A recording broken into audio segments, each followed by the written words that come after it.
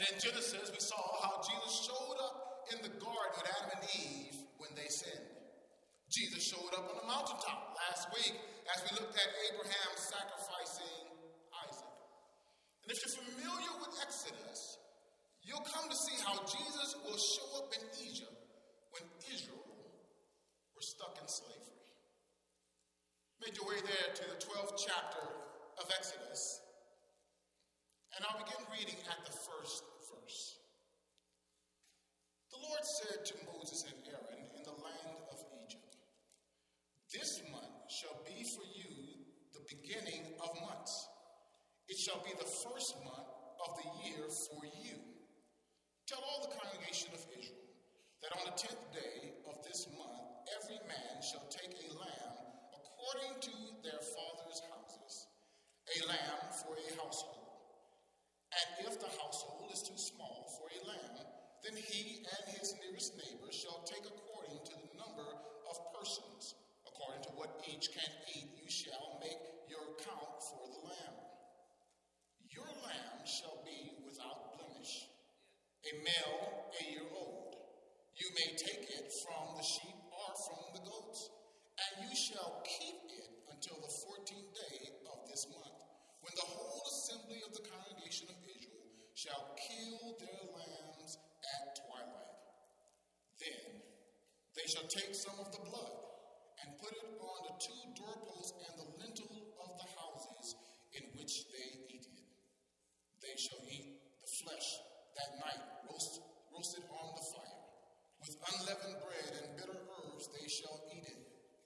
Do not eat any of it raw or boiled in water, but roast it, its head and its legs and its inner parts. And you shall let none of it remain until the morning. Anything that remains until the morning you shall burn. In this manner you shall eat it, with your belt fastened, your sandals on your feet, and your staff in your hand. And you shall eat it in haste. It is the Lord's Passover. For I will pass through the land of Egypt that night, and I will strike all the firstborn in the land of Egypt, both men and beasts, and on all the gods of Egypt I will execute judgment. I am the Lord.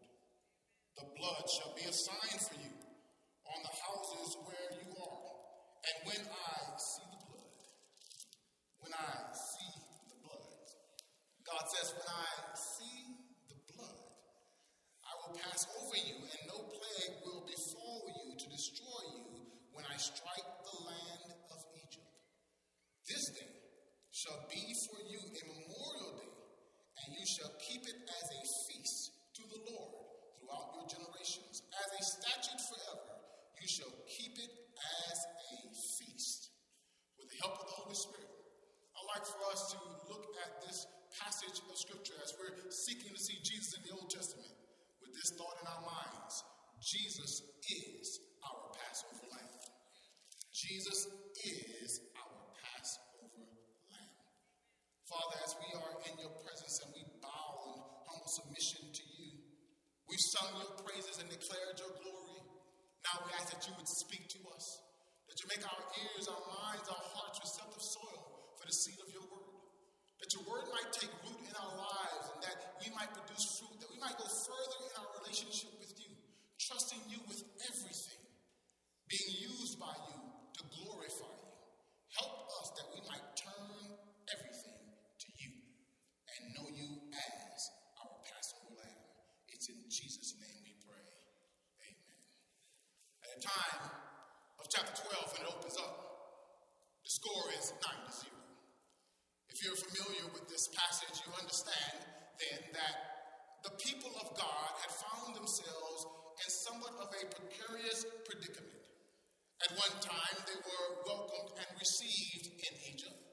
That's when God had used Joseph as his servant, who was a descendant of Abraham, to be a blessing to Egypt during the time of Pharaoh. Not just Egypt, but during the time of famine to everyone who was in the region. For God had allowed Joseph to interpret a dream that Pharaoh had. And everybody was welcomed. All of Joseph's kindred were allowed to come into Egypt to escape the famine. Exodus, this book in which we're looking into, the Bible declares that Pharaoh died. And there arose a Pharaoh who didn't know what God had done through Joseph. As a result of that Pharaoh in his insecurities began to survey the populace, and he realized that the Hebrews were outnumbering the Egyptians. And so in his insecurity, he decided to try and exterminate some and enslave others by putting them into Egyptian captivity. This is the scene. And now it's been some 430 years where they have experienced slavery, where they have been in bondage. Many of them, by the time this text is written, AJ, have only known bondage. They've only known life enslaved by the Egyptians. And yet, in the moment of their misery, God sends a deliverer by the name of Moses. Moses then goes to Pharaoh, and Pharaoh rejects Moses because he says to Moses, "Who is this God that is commanding me to let your people go? No, I'm not going to do that because I don't know your God." That's what Pharaoh said. But you know, God has a way of letting himself be known. And so then God commences through his servant Moses and Aaron to send plagues upon the land of Egypt. He sends 9 plagues, and all 9 plagues impacts the Egyptians and not the Hebrews who were living in Goshen. It impacts only the Egyptians, these 9 plagues. But with every plague, Pharaoh's heart only became that much hardened. And then God speaks to Moses. And he speaks to Moses some interesting words. If you look there in the first and second verse of this 12th chapter, he tells Moses that the day in which he's speaking to him is to be a day of new beginning. You're not seeing the context, because the Bible says in verse 1 that Moses and Aaron are still in Egypt. Egypt is where the Hebrews are still enslaved. And while they are yet enslaved, yet still in bondage, yet dealing with the shame of enslavement, God says it's going to be a new day. Oh, don't disconnect with me just yet. I want to help somebody here understand something. That God is able to declare a new beginning out of a painful past. That before he even moves, he declares it's going to be a new beginning. He states it so that they might know it and walk in the confidence in it. I hope you hear me and understand what God is trying to tell you. Because some of you right now, you may be in a painful past, maybe dealing with being in hostage to your history, but God made a declaration that in him you can be set free. And today can be a new beginning. Today can be a new start for you. So while they're enslaved, God said for them, don't miss this, to mark the day as a new start. Which helps us understand that whenever God allows us to be a witness to his works in our lives, we ought to mark that day. That whenever you see that your life has been impacted by a but God moment, you ought to chronicle that day. I know you go through days in your life where it looks like it's the normal and things are normalized, but then there's some efforts in your life, episodes in your life where God himself will step in, and you'll know for a fact that it wasn't you that did it, it wasn't your friends that did it, it was only God who stepped in your life. And when that happens in your life, you ought to record it, you ought to reflect on it, you ought not forget it, because God moves in miraculous ways, and we are to always represent that God is moving in the world today. You may not believe me, maybe I'm going too fast, but let me check for a moment. Has God moved in anybody's life? Has God blessed anybody in this place? Have you seen God move? But then you ought to memorialize the moments that God moves in your life, and you ought to celebrate it as a new beginning. I love this because in the calendar that they were under in Egyptian, this isn't the beginning of the year, but God declares it's the beginning for them. You missed it. He says then it's a new beginning for you, which tells us that God can do more than our history has done for us. Let's look at the details of the declaration. Just as God has granted them this new beginning in the text, I believe God wants to grant someone a new beginning today. Isaiah 43:19 said it this way: behold, God says, I am doing a new thing now. I don't know who this is for, but he said they'll spring forth. Do you not perceive it? God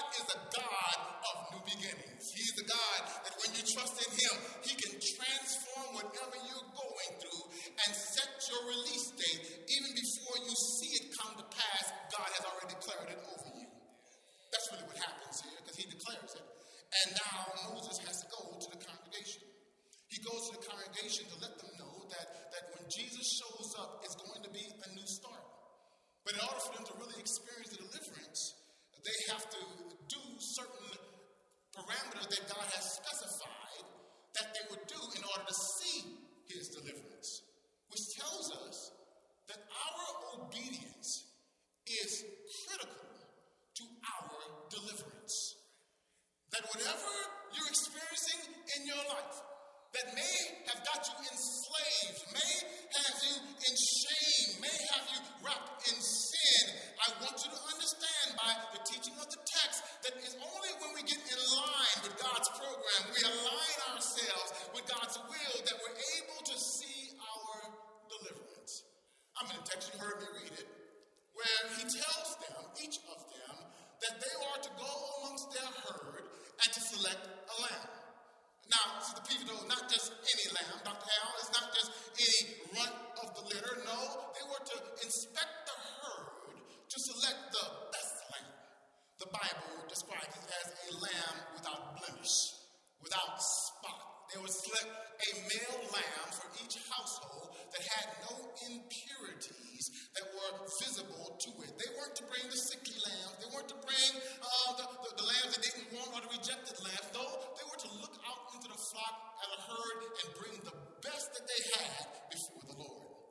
Maybe you're not understanding the level of this sacrifice, because this kind of lamb would be held aside for procreation and for breeding. I mean, this lamb is a spotless lamb. It is a lamb that you'd want to produce with, and yet God says, bring the best that you have to me. And so here it is. They take the lamb. They take the lamb and they place the lamb in their home. They have the lamb in their home, so not only are they to choose the lamb, but they're to care for the lamb. The lamb now is in their home. It's a part of the family dynamic. They feed the lamb. They take care of the lamb. They examine the lamb. They get close to the lamb. I'm telling you, I didn't know this. I really didn't feel this text until most recently my favorite daughter did something in our lives. You might know my favorite daughter. She's working in kids ministry right now. I have 3 sons and 1 daughter, and she's my favorite daughter, and I'm unapologetic about it. But she has an affinity for animals, and all of a sudden, with all the animals we already had, she decided to introduce a new animal into the household, introduce a new animal into the family, and that is a lamb. I want you to check her out there with her lamb. She just loves her lamb. This little lamb, all nice, cute, and cuddly and timid.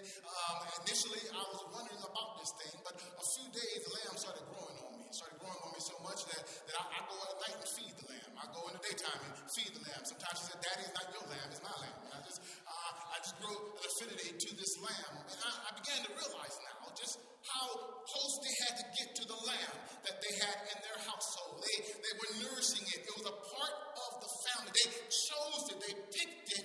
And then God tells them they have to sacrifice it. You gotta feel the tension in the text. Because here they are sacrificing the lamb out of obedience to God. Because the lamb is supposed to be killed so that they wouldn't have to be. I hope you get this here. Because they deserve to be. But there had to be a substitute for them in order for them to really understand the deliverance that God had for them. He tells them to select the lamb and to sacrifice the lamb. He tells them to sacrifice the lamb because the lamb is a foreshadowing of Jesus Christ, our Savior. We've been looking for Christ in the Old Testament. Look at how Jesus shows up. For this chosen lamb is a foreshadow of Christ. Because when John saw Christ in John 1:29, he told those who were around him the next day when he saw Jesus coming toward him, he told his disciples and all those who were there, "Behold the Lamb of God who takes away the sins of the world." What we see in Passover, Exodus 12, is really just a preview of what's going to come. Okay, you're not going to just hear any movie fans out there, you like movies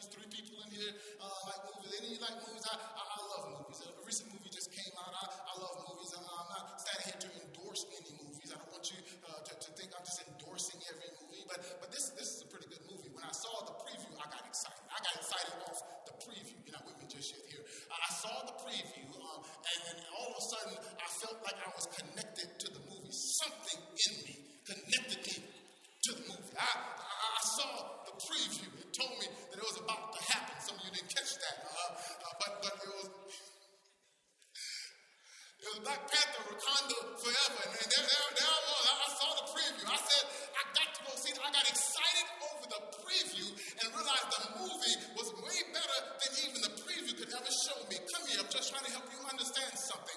The Passover picture here is just a preview. You can get excited over the preview, but the preview has nothing on the big picture that Jesus Christ is the Lamb of God. You have to understand this because he tells them to be obedient in order to see their deliverance. But secondly, what you see here is really the cost of our sinfulness. Because our sinfulness warrants God's judgment. And notice I said our sinfulness. I didn't point to anybody on your road because I don't have to, because all I need you to do is look at you and you'll see what I'm talking about. Oh, you didn't catch that? The Bible says, for all have sinned and fallen short of the glory of God. And I did some research. I did some homework. I knew that I was coming to Champion Forest Baptist Church, Jersey Village, and I knew that I had to do my homework. I had to do an etymological study on this word called all. I researched it. He said all have sinned. I went down to the original language, to the root cause. I wanted to know exactly what it really means. And this is what I found out in my research. I want you to get this. Get your pens out. Get ready for this. You need to take this down. Get your phones out. Get ready to text it. Get ready to tweet it. I want you to get it right. Okay? Here it is. When he says all have sinned, I looked at the word all, and guess what I found out? All means, oh, you researched it too, huh? All means all. So there's no exclusions in here. All of us have sinned, and the Bible teaches us that the wages of sin is death. Which means the only answer to satisfy the wrath of God as it relates to sin is that somebody has to die. Our God is a just God. He is a God that cannot ignore sinfulness. And so now their sinfulness warrants judgment. Now notice I said their sinfulness. Because when you look at the text, there's no one excluded in this text. When God says he's going to go throughout the land of Egypt that night, and he's going to strike all the firstborn of the land. That's verse 12. Both men and beasts and all the gods of Egypt. Look what God says. I will execute judgment. I am the Lord. He says he's executing judgment on everybody. Up until this point, the plagues had only impacted Egypt. But now, this declaration impacts everybody because everybody was under the judgment because of sin. That's the Egyptians and the Hebrews. That's you and that's me. That's all of us. And look at the God of justice. Because God says that it has to be punished. I'm mindful of a story I recently heard and researched just now about Arthur Conan Doyle. You might not know Arthur Conan Doyle, but Arthur Conan Doyle is the author of the Sherlock Holmes mystery series. Arthur Conan Doyle was known by those who knew him personally as a prankster, as a jokester, as somebody who did a lot of practical jokes. And as a practical joke one day, he thought it might be comical to send a message, send a note to 12 of his closest friends. These closest friends were individuals who were well known in the society, and yet he wanted to send this note to them that he might play a practical joke on them. So what he decided to do was send them 12 identical notes, anonymously, Doug, and this is what the note said. The note said, all has been discovered. If I were you, I would leave town immediately. That's all the note said. And the story goes on that in 24 hours, all 12 of his friends left town. Come here. Don't think that you're excluded from this. And that's what God was saying to all those who were here at the time of the text. No one is excluded from this judgment because this judgment is on sin. And so he tells them that they are to sacrifice the lamb. To sacrifice the lamb because in order for sin to be forgiven, blood must be shed. Hebrews, the 9th chapter, the 22nd verse says, indeed, under the law, almost everything is purified with blood, and without the shedding of blood, there is no forgiveness of sin. Blood had to be shed. And so sin brings death. And since all sinned and were supposed to die, God's justice demanded that punishment be given. Can you see the scene now? They're sacrificing the lambs. There they are, each household. And then he tells them to take some hyssop and lintel and begin to paint the doorposts of the house, the side frame and the top frame, to paint it with blood. To take the blood of the lamb and paint the doorposts of the house so that everybody who is in the house will be covered by the blood of the lamb. You just sung about it. I hope you can celebrate it now. That there he was. He said everybody who's in the house is covered by the blood of the lamb. Which means then that if the house wasn't covered by the blood, the house wasn't covered. You're not with me just yet here. Because when they covered it on the outside of the house. Which means then that there was no one hiding their commitment to God. It was on the outside. Everybody could see it. And that's how we ought to live our Christian life. Our confession for Christ ought to be on the outside. Everybody should be able to see that we live for Christ. That we understand that we're saved by the blood of Christ. Everybody who's in the house is saved by the blood of the Lamb.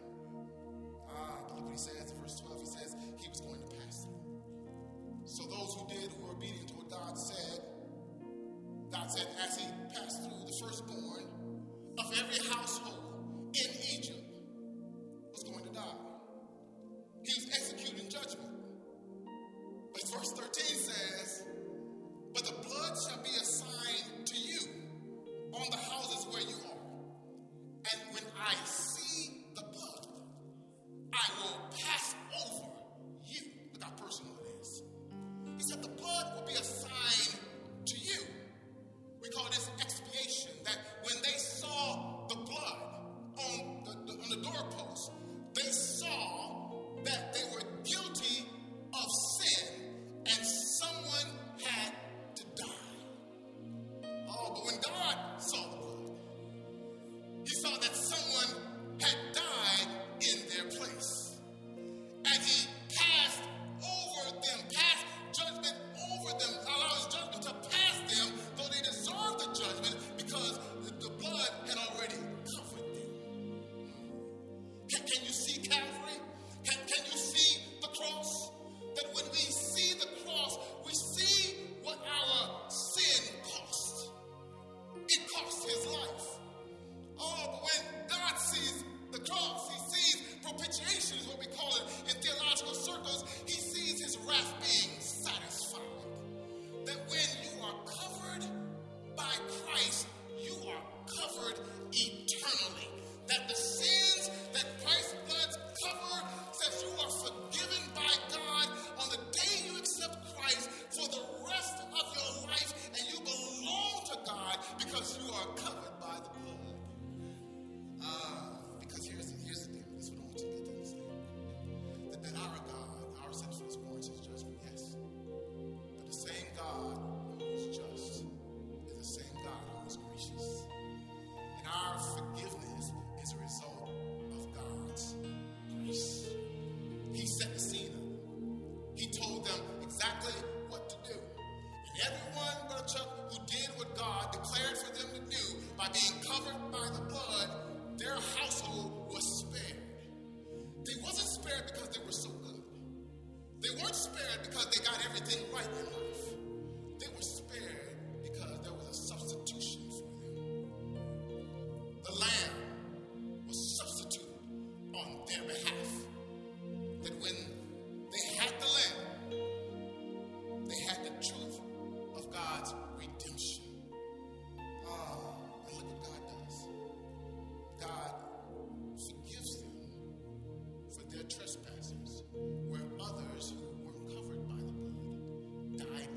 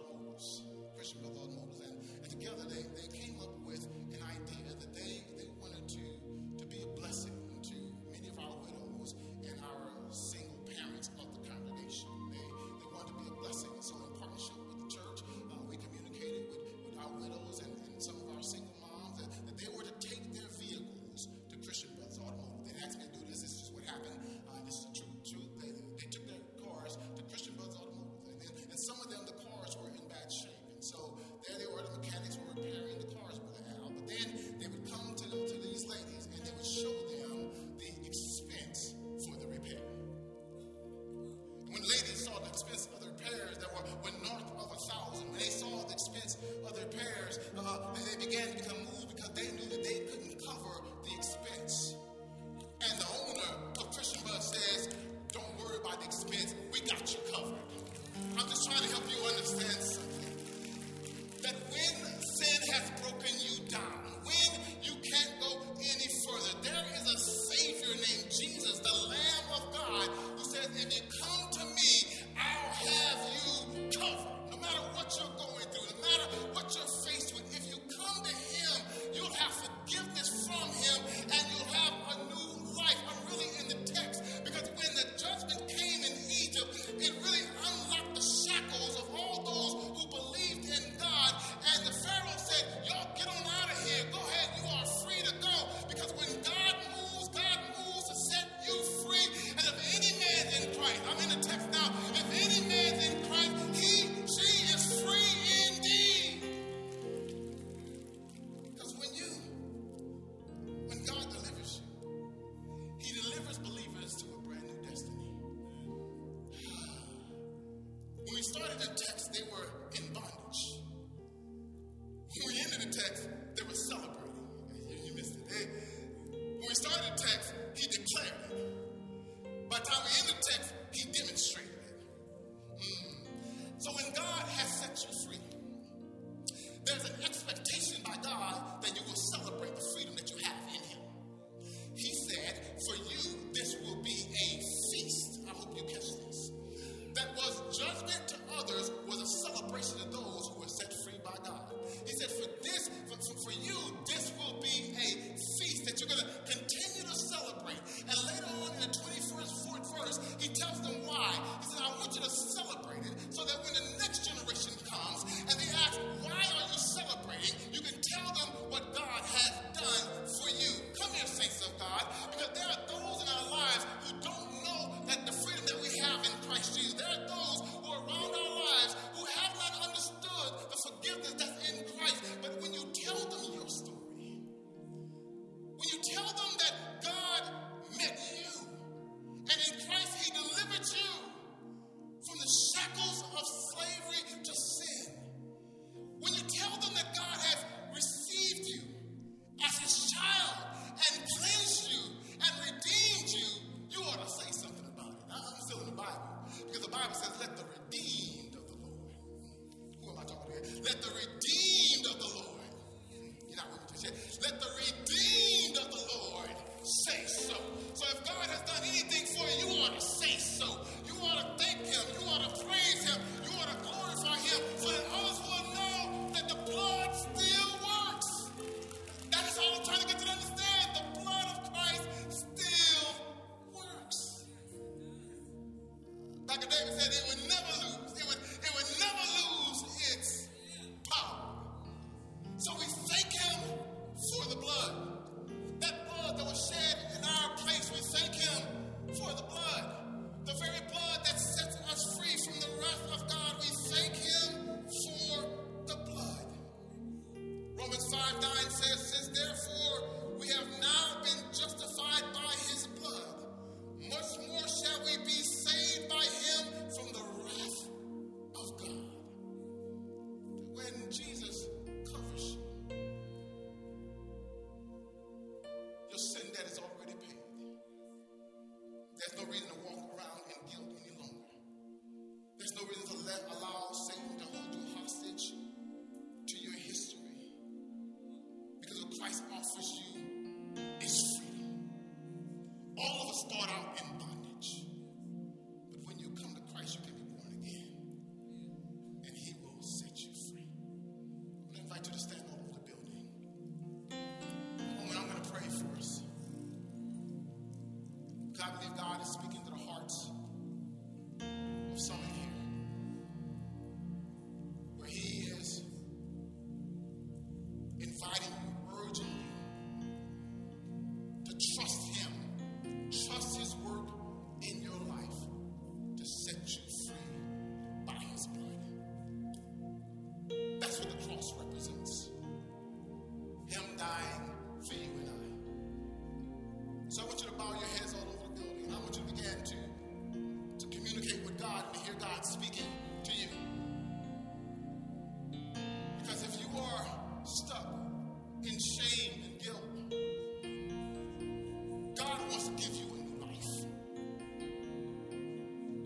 haven't said yes to Christ, being your Savior, God wants to give you a new life. He gave his life for you, that in him you might have life and have it more abundantly. So I want to pray for you.